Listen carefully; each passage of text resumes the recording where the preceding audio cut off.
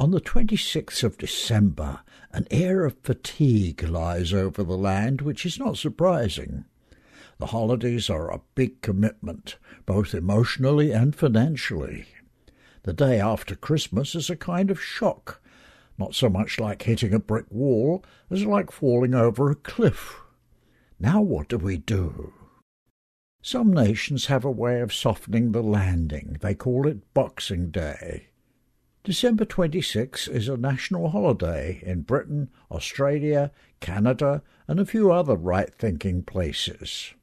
This gives everyone a much-needed opportunity to decompress after the holidays.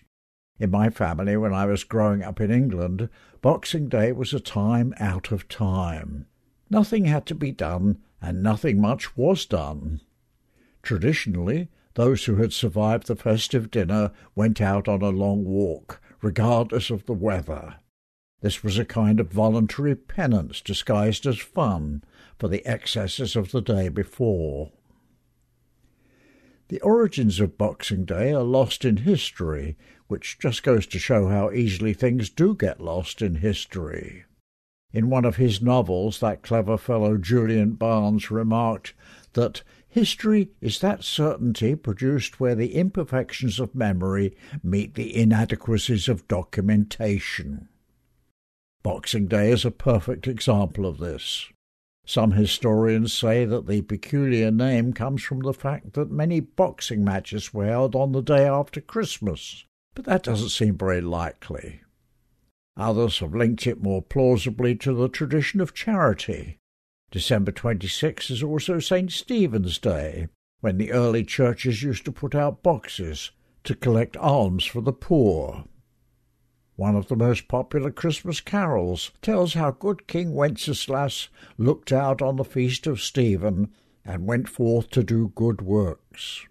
In Victorian times it was traditional for domestic servants to get their Christmas bonus or Christmas box on this day. What interests most people in the countries that celebrate Boxing Day is not the etymology of the name, but the simple fact that it is a national holiday. The holiday here is too short and ends too abruptly.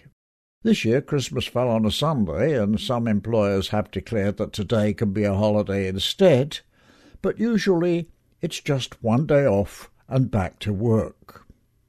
Workers need more downtime. Only Congress can declare national holidays, and if they can't fix the budget deficit, the least they can do is to fix the holiday deficit. Religious holidays are fixed, of course, but secular holidays can be created without limit. Kwanzaa is already here to fill the awkward gap from today until January 1st.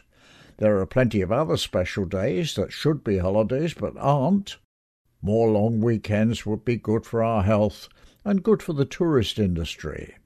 In fact, we need as many days of rest and tranquility as a grudging Congress can be persuaded to give us. But don't expect your extra free days to be legislated any time soon. Congress won't be back at work until January 3rd. Happy Boxing Day. This is David Boucher.